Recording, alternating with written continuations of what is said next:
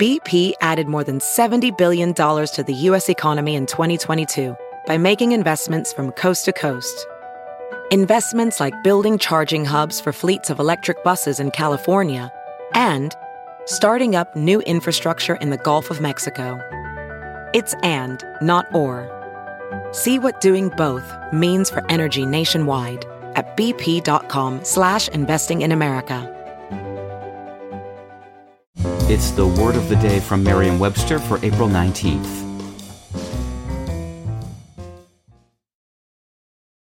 Today's word is tatterdemalion, spelled Tatterdemalion.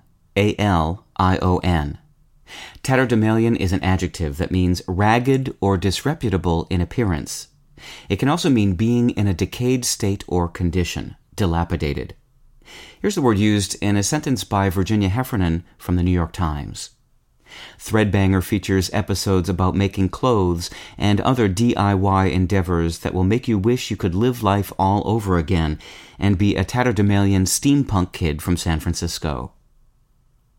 The exact origin of the word tatterdemalion is uncertain, but it's probably connected with either the noun tatter, meaning a torn scrap or shred, or the adjective tattered, meaning ragged or wearing ragged clothes. We do know that tatterdemalion has been used in print since the 1600s.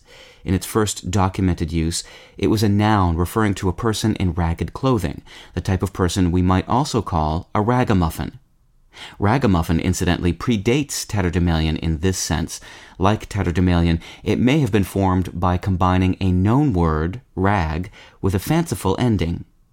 Soon after the first appearance of tatterdemalion, it came to be used as an adjective to describe anything or anyone ragged or disreputable. With your word of the day, I'm Peter Sokolowski. Visit Merriam-Webster.com today for definitions, wordplay, and trending word lookups.